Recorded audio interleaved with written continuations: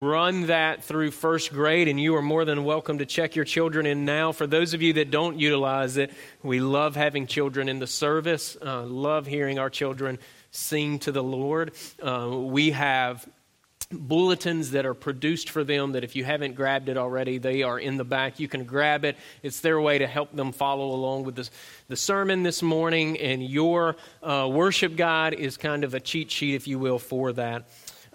Just over the last 9-ish weeks, we have been looking at what our confession says regarding the Scriptures, and this morning we are in paragraph 9 of chapter 1 of the Holy Scriptures. And paragraph 9 says this thing: "The infallible rule of interpretation of Scripture is the Scripture itself, and therefore when there is a question about the true and full sense of any Scripture, which is not manifold but one, it must be searched by other places that speak more clearly." So the only perfect rule of interpretation as it relates to handling the Word of God is the Word of God itself. And we want to be people that are mindful of the whole counsel of God's Word when we handle it, when we read it, and when we seek to apply it to our lives. And so with that said, would you turn in your Bibles to the Gospel of Mark?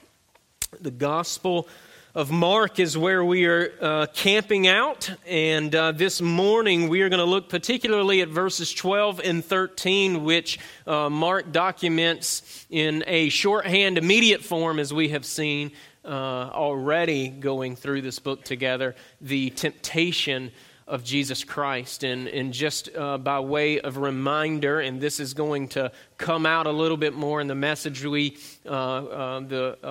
is universal agreement that it is John Mark that penned the Gospel of Mark, that the Gospel of Mark really is source material for both Matthew and Luke, that it was penned to Roman Christians, not to Jewish Christians, and regarding the person and work of Christ, emphasizing even more than anything, really, the work of Christ. It's kind of an action-focused book, and it was written between AD 60 to AD 70, around the time of Nero's reign, who heavily persecuted Christians. And so we're going to look at verses 12 and 13. I'm going to read it, and then I'll pray, and then I'm going to bring in the Gospel of Matthew to fill in a little bit more of the temptation of Christ Jesus. But we're going to look at not Matthew, but Mark's account. And so Mark penned this under the inspiration of the Holy Spirit of God, verses 12 and 13 of chapter 1, the Gospel of Mark. "Immediately, the Spirit drove him," speaking of Christ, "into the wilderness, and he was there in the wilderness 40 days, tempted by Satan, and was with the wild beasts, and the angels ministered to him." Let's go to the Lord in prayer. God, we thank you for your word. We thank you for the opportunity to open it, knowing that your Holy Spirit is using it in our lives. And so grant us humility, grant us eyes of faith. And we pray this in Jesus' name. Amen. So not only do we see the temptation of Jesus Christ here in the Gospel of Matthew, but we know as well that the temptation of Christ Jesus is recorded in not just in Mark, but in Matthew's Gospel and in Luke's Gospel as well. But both Matthew and Luke, they contain more details. And I wanted to read for you just quickly Matthew's account to fill out a little bit of what we don't see in the Gospel of Mark. And so you can flip over, if you'd like, to Matthew chapter 4. And if you don't have a Bible, we have it up here on the screen. And I'm just going to read the first 11 verses. And just as I'm reading it, maybe try to take note of the similarities even. But of course, in 11 verses, there's a lot more that is detailed for us in Matthew's account. But Matthew documents the temptation of Christ this way. "Then Jesus was led up by the Spirit into the wilderness to be tempted by the devil.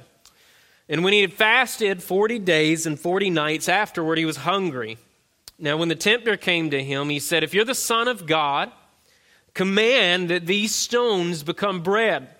But he answered and said, 'It is written, man shall not live by bread alone, but by every word that proceeds from the mouth of God.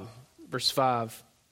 Then the devil took him up into the holy city and set him on the pinnacle of the temple and said to him, if you are the Son of God, throw yourself down, for it is written, he shall give his angels charge over you, and in their hands they shall bear you up, lest you dash your foot against a stone. Jesus said to him, it's written again, you shall not tempt the Lord your God. Verse 8, the third temptation.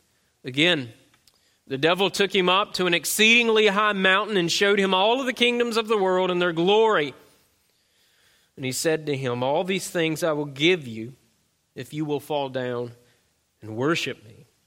Then Jesus said to him, away with you, Satan, for it's written, you shall worship the Lord your God, and him only you shall serve. Then the devil left him, and behold, angels came and ministered to him. So there's several similarities here, and there are obvious differences here just because of the brevity of Mark's account. But both Matthew and Mark and Luke, if we were to look there, testify that it was the Spirit of God that led Christ to the wilderness. And in the Greek in Mark is that the Spirit thrust. There's a forcefulness behind it. Thrust Christ into the wilderness, and we'll revisit that in just a moment. In all three Gospels, they connect as well Christ going into the wilderness for the purpose of this great temptation, this showdown, if you will, between Christ and Satan. Okay, and Mark specifically uses Satan to describe who it is that Christ is meeting. And it was, while this is the first encounter that we have recorded, Satan's the encounter between Jesus and Satan, we certainly know from Matthew's account that it was Satan himself that sought to kill Jesus after Christ was born, and we see that in Matthew chapter 2 in the first 18 verses of Matthew chapter 2. But this is the first record of Christ's encounter with Satan. So Jesus, according to Mark, he's thrust out, if you will, by the Spirit. He's deeper, goes deeper into the wilderness. He's more isolated than John the Baptist, and he has this meeting, again, this showdown with Satan. And this is early in Christ's public ministry, mind you. In fact, it's immediately following Christ's baptism, which we saw last week was the inauguration of Christ's public ministry. All right, Christ being proclaimed by the Father and the Spirit as the Son of God, and John the Baptist declaring Jesus as the Lamb of God is followed up immediately by Satan seeking to thwart God's plan, Satan seeking to destroy what the Lord is doing, redemptively speaking. And in Mark's gospel, again, gives us the shorthand of the events that transpired. But as we see the shorthand, we need to hold it in our minds that Mark really is this primary source for both Matthew and Luke's account. But Mark tells us the Spirit thrust Christ into the wilderness, that Christ was there for 40 days, that he was tempted by Satan, that he was with wild beasts, and Mark is the only one that includes wild beasts in this detail about Christ's temptation, which we'll also revisit in just a moment. But he was with wild beasts in the wilderness, and then he was ministered to by angels. We don't see fasting in Mark's account as we do in Matthew and Luke, but Mark, again, he's not giving us the specifics. He's detailing what happened. And again, his style is immediate and it's action-focused. The Son of God met with the accuser. He met with the devil, who's Satan, and that is the focal point. That is what Mark is communicating. Now, Matthew, as we read just a moment ago, gave a fuller account. And then if we were to read Luke, we would see that Luke reorganizes the series of temptations. From Matthew's account that we just read, the temptations go stone to bread, the temptation for Jesus to jump off of the building, and the temptation for Jesus to worship Satan.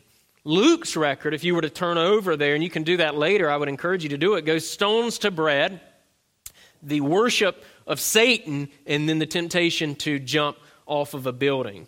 And these shouldn't be seen as discrepancies, but as complementary accounts written by different men with different purposes. We see these types of changes to order with even particular events in the Old Testament as well. But I would say that it's lazy thinking and even poor scholarship to see these as discrepancies. The differences are a matter of purpose. Matthew sought to be chronological. That's why we see the genealogy as the opener for Matthew's gospel. Luke was writing for a particular defense of the Christian faith for a man named Theophilus, and we see that in Luke 1 regarding both the person and work of Christ. And Luke's ordering or reorganizing, if you will, of the temptations seems to be geographical rather than chronological. The temptations, according to Luke, began in the wilderness.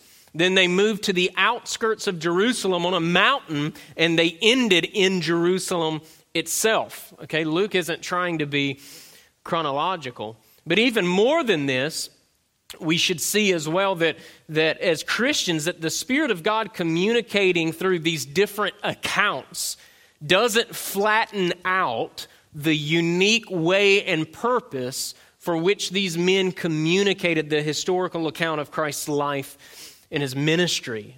Again, we need to remember as well that both Matthew and Luke probably relied on Mark's account, Mark being their primary source, and they, in cooperation with the Holy Spirit of God, gave fuller pictures of what happened in their unique way regarding the temptation of Jesus. Not everything that happened. We don't have everything that happened there, right? But we have what the Holy Spirit of God wanted the recipients of the Gospels to know, and what the Holy Spirit of God wants us to know as well. All right, we're reading this account so far removed from the events that are recorded here.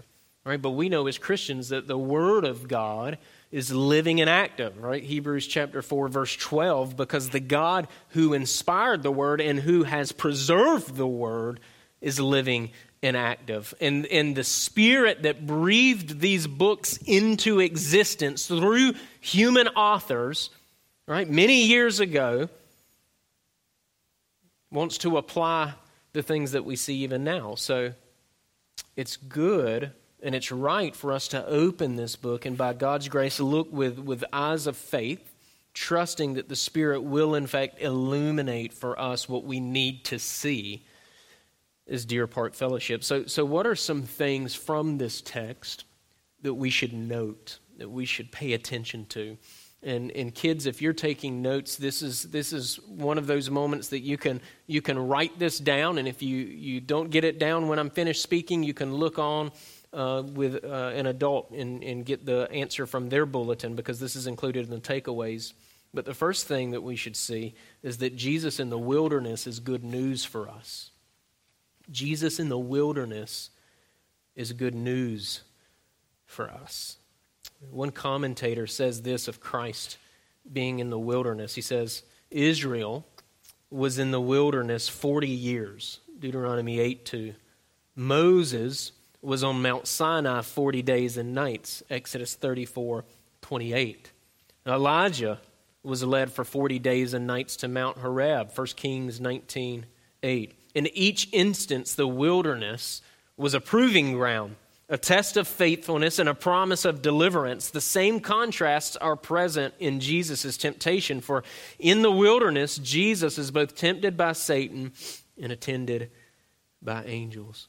Right? Jesus' 40 is the culmination of all these 40s that we see in the Old Testament. And what I want to hone in on is that Jesus in the wilderness really means for us, it really means our deliverance. Okay, Jesus in the wilderness means our deliverance. Right? Unlike Israel's 40 years in the wilderness, right? Their 40 years in the wilderness was characterized by covenant breaking. Right? Christ's 40 days of fasting and prayer in temptation was characterized by covenant keeping.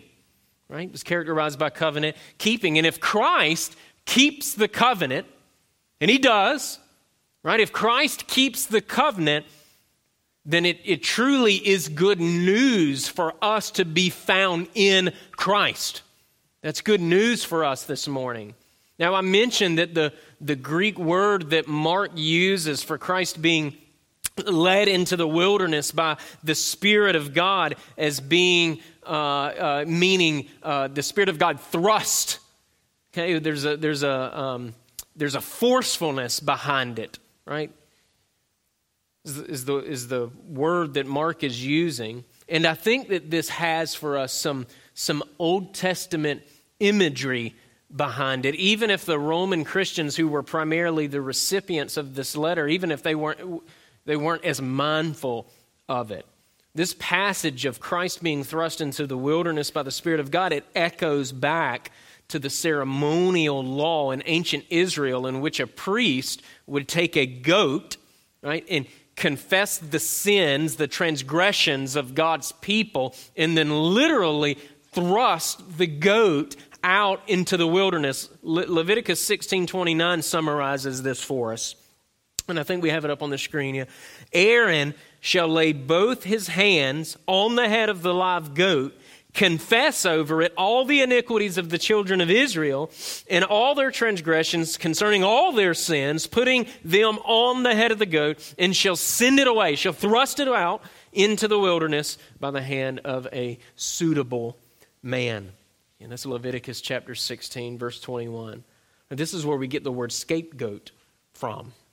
Right? Christ in his humanity was thrust in the wilderness to become the scapegoat for God's people so that we may be free, so that we may not inherit that wage that our sin earned, as we saw earlier, which is death. Right? Christ's entire earthly ministry, it can be described as one being in the wilderness. But we especially see this morning Christ in the wilderness. He's actually in the wilderness. And we get this snapshot of what the rest of the account, the details of his earthly ministry is going to entail. One of living in the shadow of our sins his entire ministry here on the earth. One who took our sins upon himself. Right? Takes our sins to the wilderness, right? To the cross. Christ being our final and ultimate scapegoat. I read this last week, but it's worth a reminder here. Isaiah 53:6. All we like sheep, right, have gone astray. Right? All that includes every person ever created. That's our state. That's our condition. And we have turned everyone to his own way. And then there's this good news that the prophet Isaiah tags on right at the end. That's really the highlight of the passage. And the Lord has laid on him the iniquity of us all. That's really unfair. Right? That the Lord would take our sins and put them on our scapegoat, who was Christ. So just as Aaron laid the sins of Israel on the goat, right, so our triune God has laid our sins on Christ. He's laid our sins on Christ. He laid our iniquities. He laid our transgressions. He laid our sins on our permanent scapegoat. And he thrust him into the wilderness, to the cross, to the grave, where he left our sins behind. So Christ in the wilderness, we see in this great temptation, we see that Christ in the wilderness, our covenant keeper in the wilderness, is such good news for us. It's such good news for us. Secondly, Christ amongst the wild beasts should comfort us.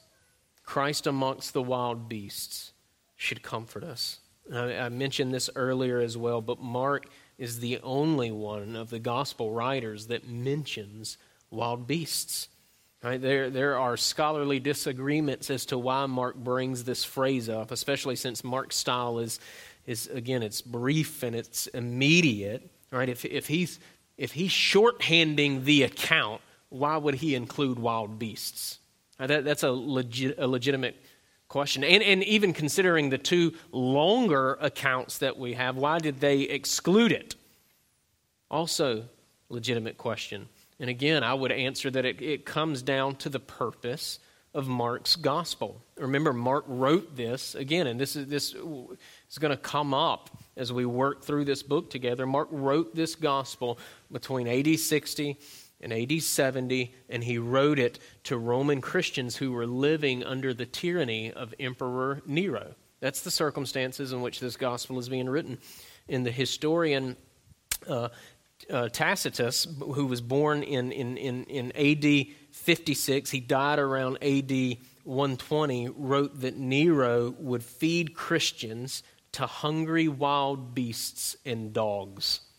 Right? Nero would feed Christians to hungry wild beasts and dogs. Right? If Mark's purpose is to write to Roman Christians facing this intense persecution, and if historically Christians were being killed, they were being martyred in this very way, this inclusion of wild beasts as it relates to Christ, it would have been immensely comforting for the recipients of Mark's gospel. It would have been immensely comforting, right? And it should be comforting to us as well.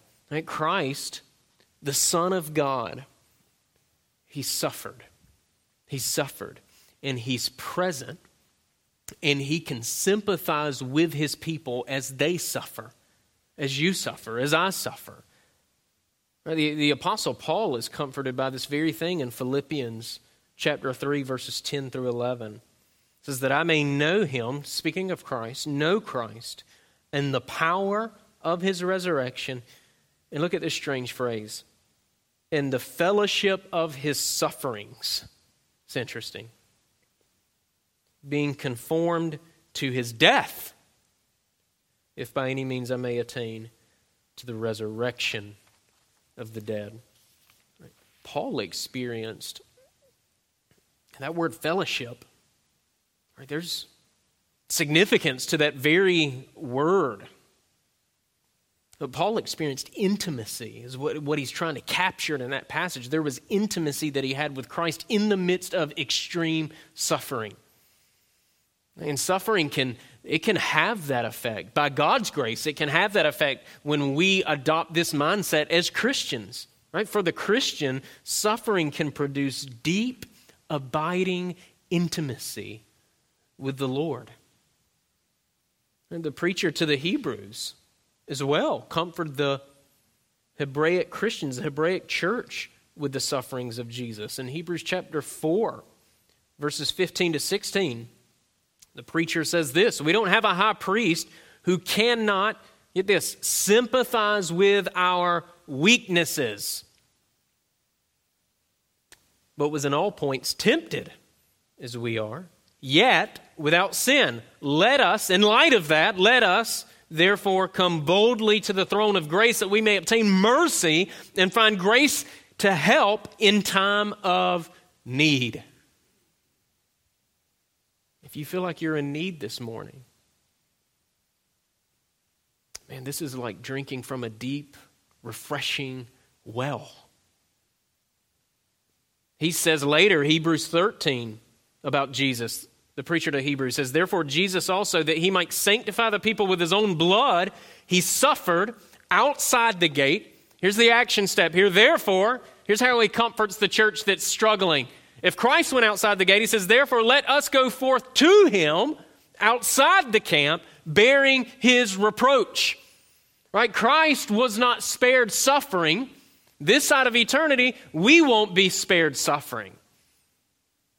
We won't be spared suffering, but there's company. There's company. And the company is good. The company is our Savior. As we suffer, we fellowship with him. And I'm not saying we should invite suffering and say, let's have it. I want that. Right? Suffering is a result of the fall. In and of itself is evil, but God takes things like suffering, flips it on his head, infuses it with purpose, good cosmic eternal purpose that brings him glory and that produces for you a more intimate relationship with him. So let us go forth to him outside the camp bearing his reproach. We have fellowship in our sufferings. We identify with Christ and he's with us. Right? So no matter where you are in life, doesn't matter what you're going through in life, right? Christ, he's near you. He's near you, and he, according to the word, can sympathize with you. Right? In fact, Christ suffered worse than you. Right? And it's not just because he endured the worst of all suffering, which was the wrath of God, but it's coupled with the fact that Christ was the only innocent man to ever walk the earth. Right? Christ the innocent, he suffered immensely. He suffered at no fault of his own. And this Christ who suffered, right, who took our sins upon himself, he's present with you as you suffer. He fellowships with you in your suffering. Right? Christ, he was amongst the wild beasts, and he's with you as you live amongst and endure your wild beasts, whatever they may be. Right? Christ is with you to the end of the age, Matthew 28:20. 3, unlike Christ, we are inwardly tempted. We are inwardly tempted. Right? You're only human.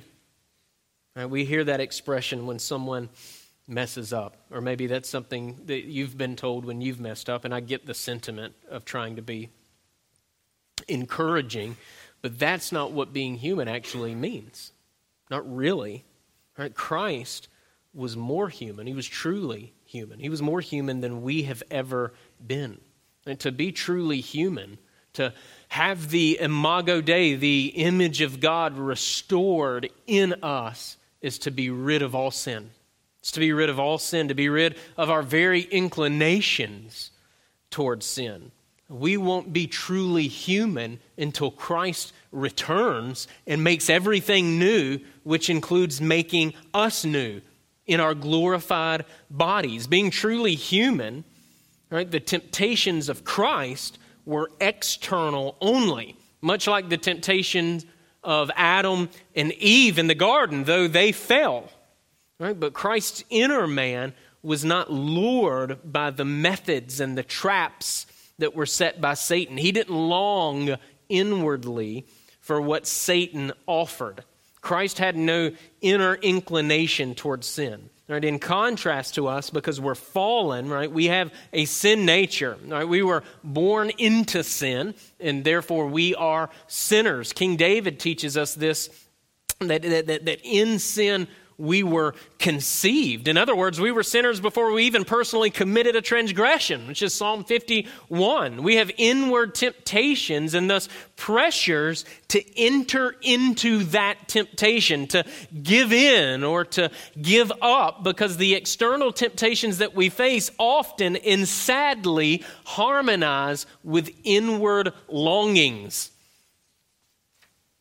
John Owen, who's an English Puritan, lived between 1616, died in 1683. He captures this well in his work on sin and temptation. He says this, quote, "There are traitors in our hearts, ready to take part, to close and side with every temptation, and to give up all to them. Yea, to solicit and bribe temptations, to do the work as traitors in sight, an enemy." We have to see that we're weak. Right? We're not strong, and we're not independent in our fight against sin. We must not think the way that the Apostle Peter thought. Right? He thought that he could stand firm and not abandon Christ in the moment of Christ's need, when Christ was arrested. Right? Christ told him that he'd given to temptation before the rooster finished crowing.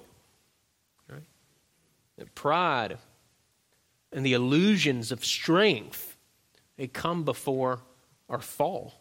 Proverbs 16:18. Right? We need external help. We need external help. So what are we to do?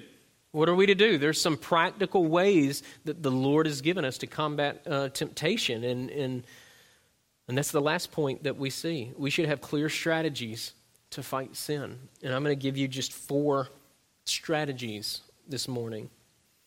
Strategy 1 is this: remember that you're dependent upon the Spirit. Remember that you're dependent upon the Spirit of God. We cannot fight sin in the flesh. Again, Peter sought to do this and he failed. Right? We will lose every time if we seek to combat temptation on our own. Again, we're weak. Right? In Christ's temptation, we see that it was the Spirit, again, that thrust him into the wilderness, which even demonstrates to us a sensitivity that Christ had toward the Spirit of God, a sensitivity that we should cultivate in our own lives, which we'll talk about here in just a moment. But if you were to look at Luke's account, at the conclusion of Christ's temptation, you would see, according to Luke 4:14, that he returned from the wilderness, returned from the great temptation in the power of the Spirit. He went into the wilderness in the power of the Spirit, being thrust into the wilderness by the Spirit. Christ left in the power of the Spirit. But these other strategies that I want to give you, they really are interconnected as it relates to fostering a mindset of your dependency upon the Spirit of God. And so strategy 2, again, that supports this mindset, if you will, which is primary, being dependent on the Spirit, walking in the power of the Spirit. That's a primary thing for us that we need to ensure we stay focused on.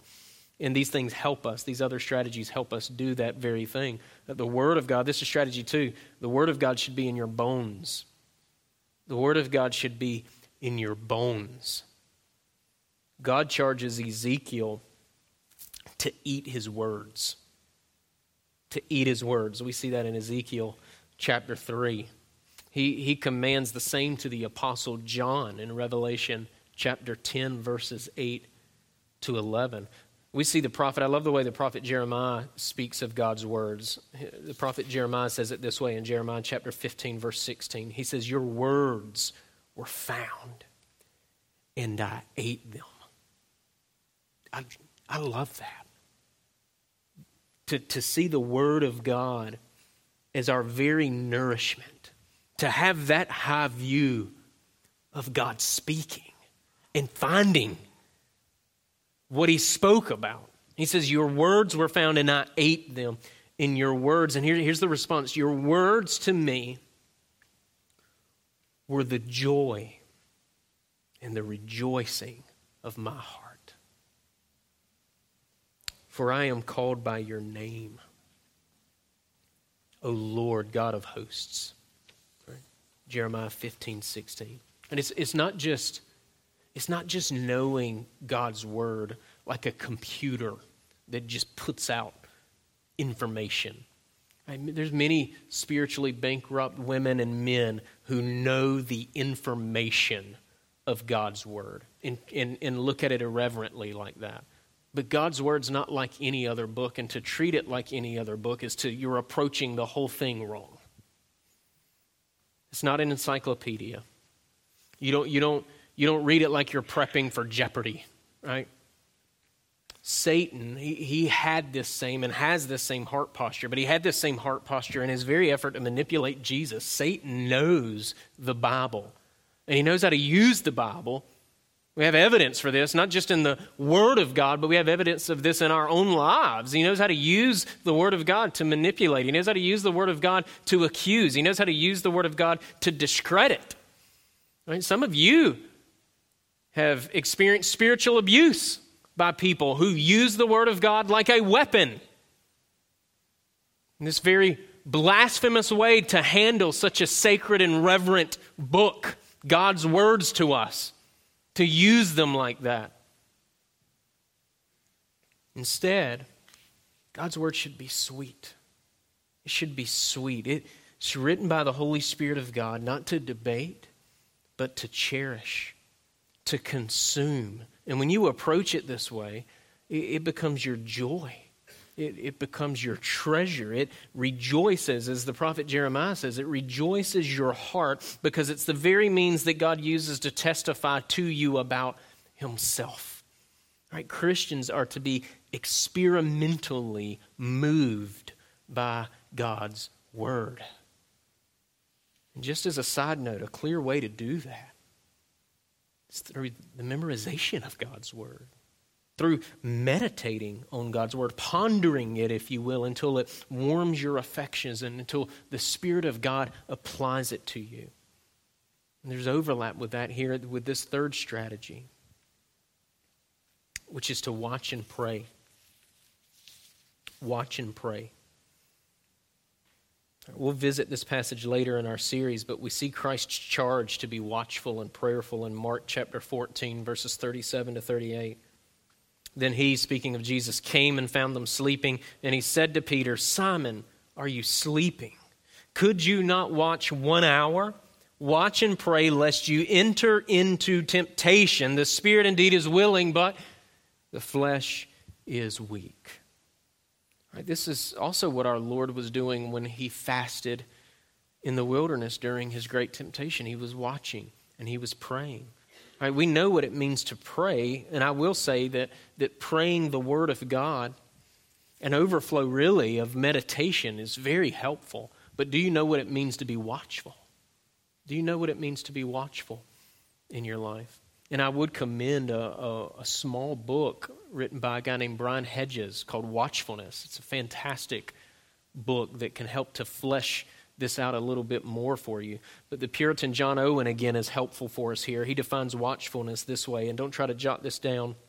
You have a panic attack. But watchfulness, he describes watchfulness as a universal carefulness and diligence exercising itself in and by all ways and means prescribed by God over our hearts and ways, the baits and methods of Satan, the occasions and advantages of sin in the world, that we be not entangled, is that which in this word is pressed on us. It's watchfulness.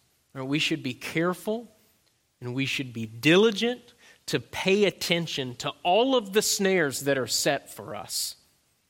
The best way to repent of sin is by eliminating as many opportunities so far as it depends on us to be tempted.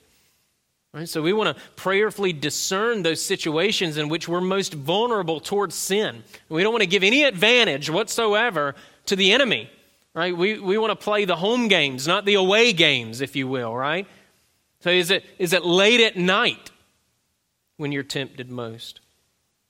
Is it when you're isolated that you're tempted most? Is it when you're online without a purpose that you find yourself tempted most? Is it when you're fatigued that you find yourself tempted most? Is it the company that you keep? Is that a bad thing for you?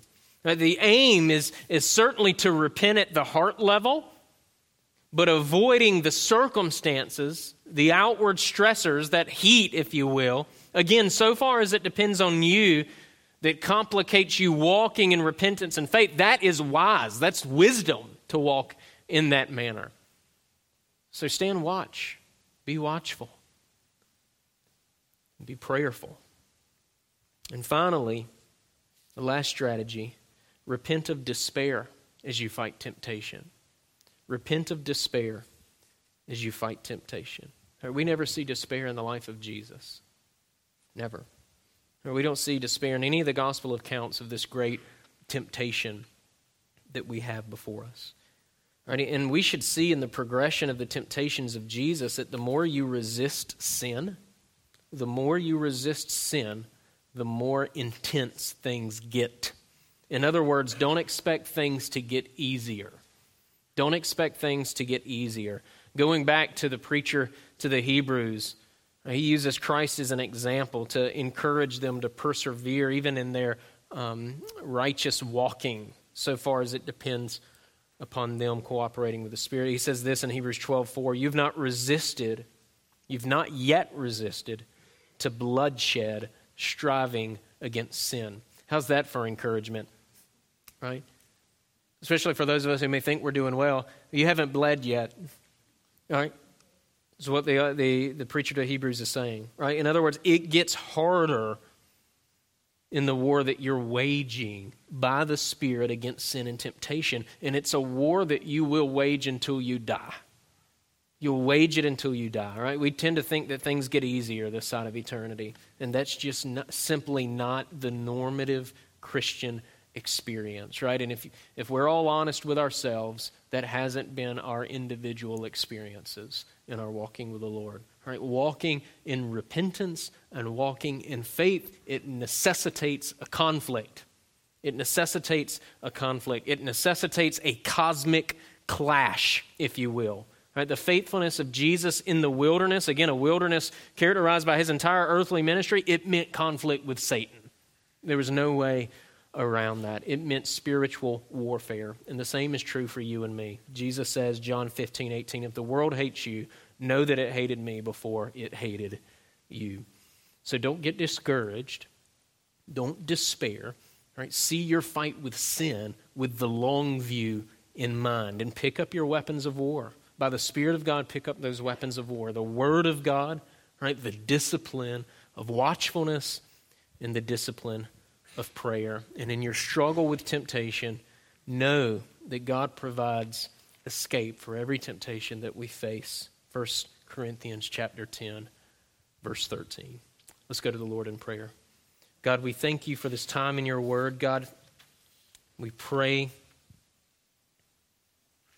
God, that you would help us in our fight against temptation, that you would help us to increase in our hatred for sin and our love for you. And help us, Lord, to pick up those weapons that you've given us. And we pray all this in Jesus' name. Amen. Well, this is a portion of our service where we